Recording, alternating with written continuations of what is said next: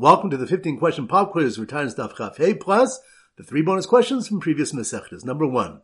Which daf do we have the Mishnah that gives over the story of Choni Amagel davening for rain? That's on daf Yud Tes. Good. Number 2. Which daf do we learn the Bnei Yisrael are described to be like an almana, which implies a bracha? That's on daf Chaf. Good. Number 3.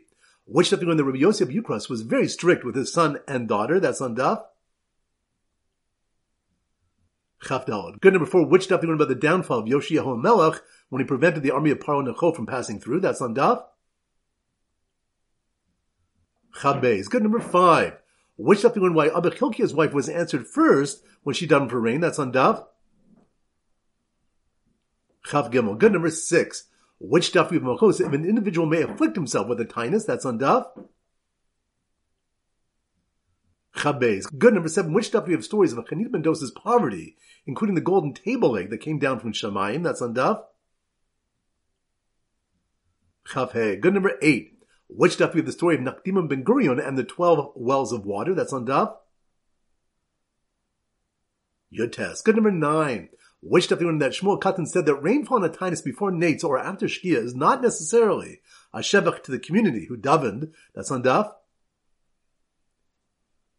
Chaf Hey. Good. Number 10. Which daf do we learn when rain came for Rabbi Yehuda and not Rabbah, when Rabbi Yehuda's generation was only provision in Seder Nezikin? That's on daf Chaf Daled. Good. Number 11. Which daf do we learn why the school children were sent to grab onto the hem of Chanan Hanechba? That's on daf Chaf Gimel. Good. Number 12. Which daf do we learn that the whole world is sustained because of Chanina ben Dosa? That's on daf Chaf Daled. Good. Number 13. Which daf do we have the story of Choni Amaga falling asleep for 70 years? That's on daf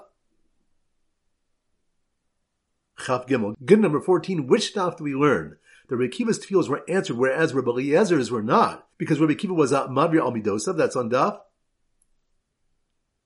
Chaf Hey. Good. And number 15. Which daf do we have the story of Rabbi Yochanan and Ilfa by the dilapidated wall? That's on daf Chaf Alav. Great. Now the 3 bonus questions. Number 1. Which daf do we learn that Gadol Tshuva Shemagia ad Kisei HaKavod? That's on daf Pei Vav and Yuma. Good. Number 2. Which daf do we learn that Rav Sheshes permitted sending tefillin on Yantiv? That's on daf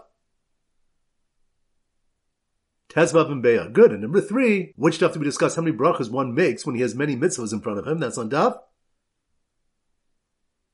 Mem Vav and Sukkah. Excellent. All right, that concludes the pop quiz. This is Rabbi Avram Goldman Zichu wishing you a great day and great learning.